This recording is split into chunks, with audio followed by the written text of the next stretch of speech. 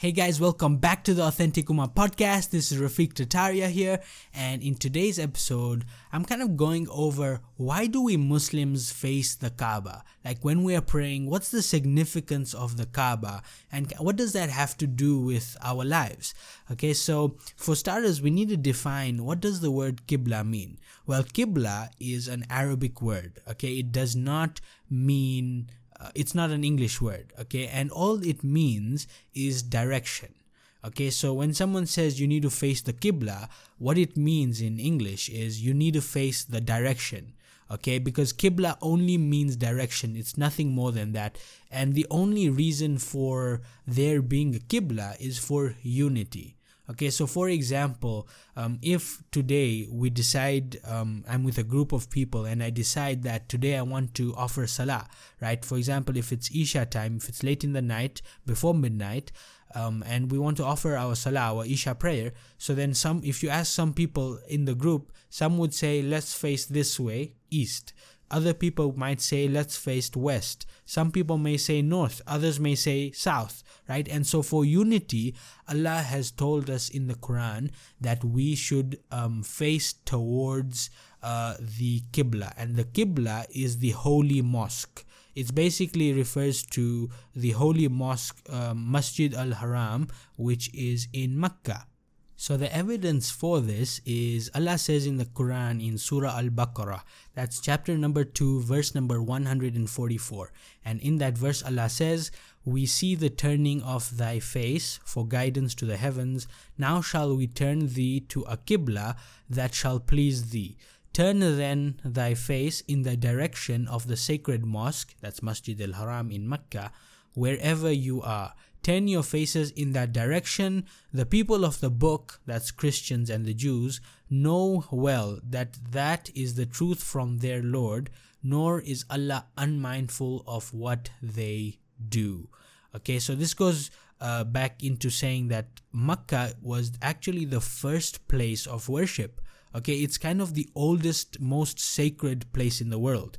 Okay, if you look at Abraham, Prophet Ibrahim, may Allah's peace be upon him, right? Prophet Abraham, he literally built up the Kaaba, right? And then they had renovations done to it, right? But that place there was the first place where people were coming to worship.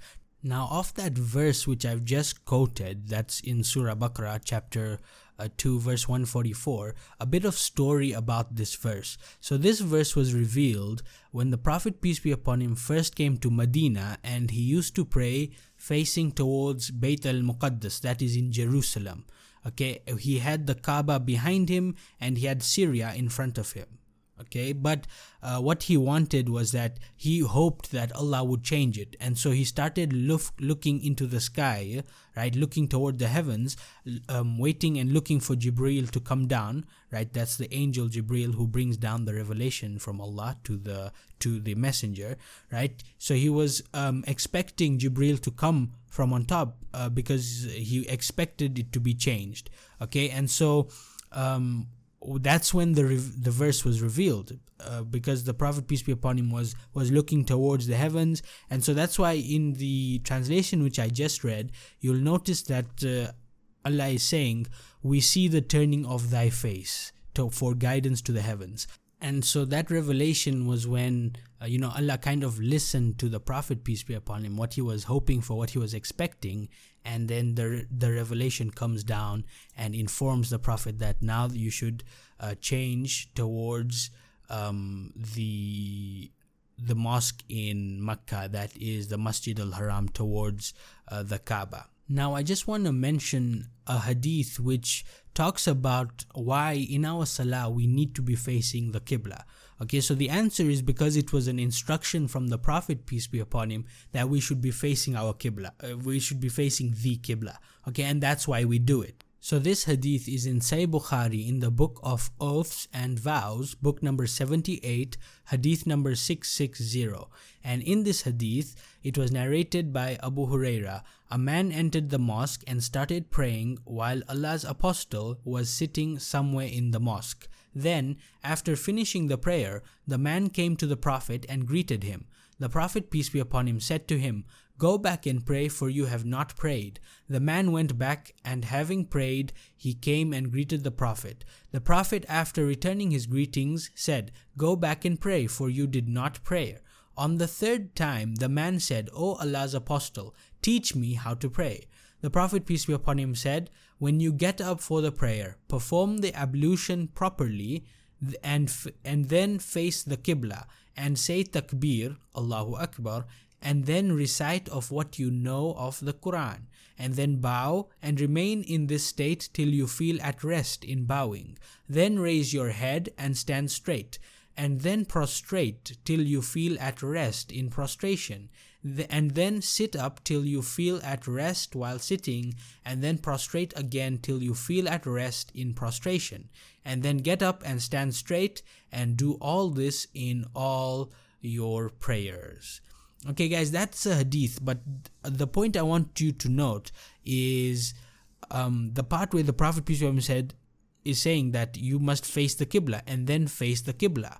Okay, and the Qibla, as we know from the Quran, which I've just read, it's in Makkah. Okay, and so this hadith is a popular hadith. It's often referred to as the hadith of the man who prayed badly. Okay, the person who prayed badly. This is the hadith which they refer to. Now, another thing I want to talk about is that some people think that we Muslims worship the Qibla, and maybe even some Muslims themselves do. But we have to understand that we don't worship the Qibla at all. The Qibla is only there for directional purposes. Okay, so as I said earlier in the example, if we want to pray and we're in a room, right, some people will say here, others here, and it would be all mixed up. And so in order for that not to happen, for there to be unity, all of the Muslims, they face towards the Qibla. Okay, that is the Kaaba. And basically, I have heard that some people say that you can't recite the Quran with your back towards the Qibla and all that kind of stuff. But actually, that's not true. Okay, when it comes to facing the Qibla, that is only for Salah and some things of worship. But when it comes to reading the Quran, right, that's not a worship where we have to face the Qibla, nor was it something commanded by us. Commanded by the Prophet, peace be upon him, to us. Okay, and we have to understand that also at the time of the Prophet, peace be upon him, some Sahabas, that is the close friends of the Prophet, the companions of the Prophet, the people who were close to him and who would observe his every move, right, some of them stood on top of the Kaaba to give the azan. As you know, in Islam, every day, 5 times a day, there is an azan being called out, and this azan is for us to be notified that, hey, the prayer is coming up, prepare yourself, right? Besides that, it's also got a message in it. And so we have to understand that the Qibla, at the time of the Prophet, peace be upon him, sometimes some Sahabas would stand on top of it and give the azan. So if you're saying we're worshipping the Kaaba, then you have to understand that no worshipper of the Kaaba will ever stand on his idol, right? Because that's what they're inferring, that we're worshiping the Kaaba and so it's an idol. But they have to understand that no worshipper will ever stand on top of his or her idol, right? On top of his or her idol. And so that kind of negates that claim that we're worshipping the Kaaba. The only reason is for unity, and yeah, that's the only reason.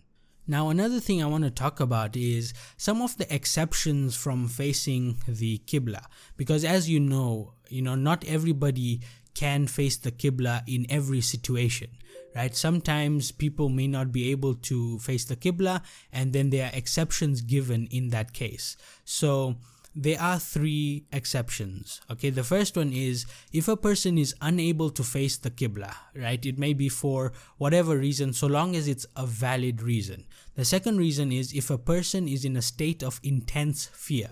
So if his life may be in danger. So for example, if you are praying and then there's a snake which enters the room and it gets on the place you're praying, right? If a snake comes in, snakes can kill you, right? Some of them, and they are quite dangerous, right? A snake or a scorpion, or if you see maybe a rat, just flying past you, you'll be in a state of fear. So in that case, you have to protect yourself, and you can move about, right? And kind of break the prayer at that point, meaning just leave the prayer to try to make sure you're first safe. Okay, then the third reason is if a person is traveling. Okay, so if a person is unable to face the Qibla, this is the first point, such that he is sick, or that there's some other reason why he can't face towards the Qibla, then the obligation and the duty to face towards the Qibla is waived. And the evidence for this is in Surah At-Taghabun, that is chapter number 64, verse number 16. And this is where Allah says, "So fear Allah as much as you are able, and listen and obey and spend in the way of Allah. It is better for yourselves. And whoever is protected from the stinginess of his soul, it is those who will be the successful." So from that verse you can see that the point is Allah is saying fear Allah as much as you are able to. Okay, there's no hardship in our religion, and Allah is the most kind, the most merciful, and there is some leeway when, if we're sick, or if something has happened where we can't face the Qibla. Okay, the second reference for this is in Surah Baqarah, chapter number 2, verse number 286, where Allah says, "On no soul does Allah place a burden greater than it can bear." Okay, it's a long verse, but that's the main point which I want to take from it. On no soul does Allah place a burden greater than it can bear. So for example, if you're stuck in the middle of nowhere and you're like, it's time for prayer and I need to find the direction of the Qibla. Now if you've got no idea where you are, you've got no instinct, and you've got no expertise at all to try and figure out where's the Qibla, based on the sun or based on the stars, right? If you can't do that, then you can't say to yourself, I don't know where to face, I'm not gonna pray, right? Because in that case, the burden for you to find the Qibla is been waived off, and you just have to face a direction, try your best to identify the Qibla, and then just pray in that direction. Right, so that's another verse which is giving a bit of evidence on this stuff. The next one is in Sahih Bukhari, in the book of holding fast to the Quran and Sunnah, hadith number 391. And in this hadith, the Prophet, peace be upon him, says, "And if I order you to do something, then do of it as much as you can." The next one is in Sahih Muslim, Book of Pilgrimage, book number 7, hadith number 3095. And in this hadith as well, the Prophet, peace be upon him, says, "So when I command you to do anything, do it as much as it lies in your power. And when I forbid you to do anything, then abandon it." So the point here is that when I command you to do something, right, do as much of it as is within your power. Okay, the second one is if a person is in a state of intense fear. So for example, the example I gave earlier, if there's a snake which enters the place where you're praying, or if a rat rushes by, or it could be that somebody has broken the window, and it could be a burglar entering your home or entering the mosque, right? In that case, the direction is waived off. Okay, and the evidence for this is in Surah Baqarah, chapter number 2, verse number 239. Allah says, "If you fear an enemy, pray on foot or riding, as may be most convenient. But when you are in security, celebrate Allah's praises in the manner He has taught you, which you knew not before." And the phrase "if you fear" is general in meaning and includes all kinds of fear. The third reason is if a person is traveling. When you're offering nawafil prayer, that's the extra prayers besides the obligatory ones, and you're traveling, whether it be by plane or by car or on top of a camel, right? You may pray in whatever direction one is facing, and this applies only to nawafil prayers such as witr or night prayers, duha, and so on. Okay, the traveler should offer all nawafil prayers exactly like the one who is not traveling, except the regular sunnah prayers such as the sunnah of Zohar and Maghrib and Isha. The sunnah is not to offer these prayers. And if a person wants to offer nafil prayers whilst traveling, he may offer them whatever direction he is facing. This is narrated in Al-Sahihain from the Messenger of Allah, peace and blessings of Allah be upon him. So guys, that's it for today's episode. I hope that's made a couple of things clear to you with regards to the Qibla and the fact that it only means direction, and it's there for unity for the Muslims, and that just goes to prove the universal brotherhood and the unity which we've got. So with that being said, I'll speak with you guys in tomorrow's episode. Assalamu alaikum wa rahmatullahi wa barakatuh.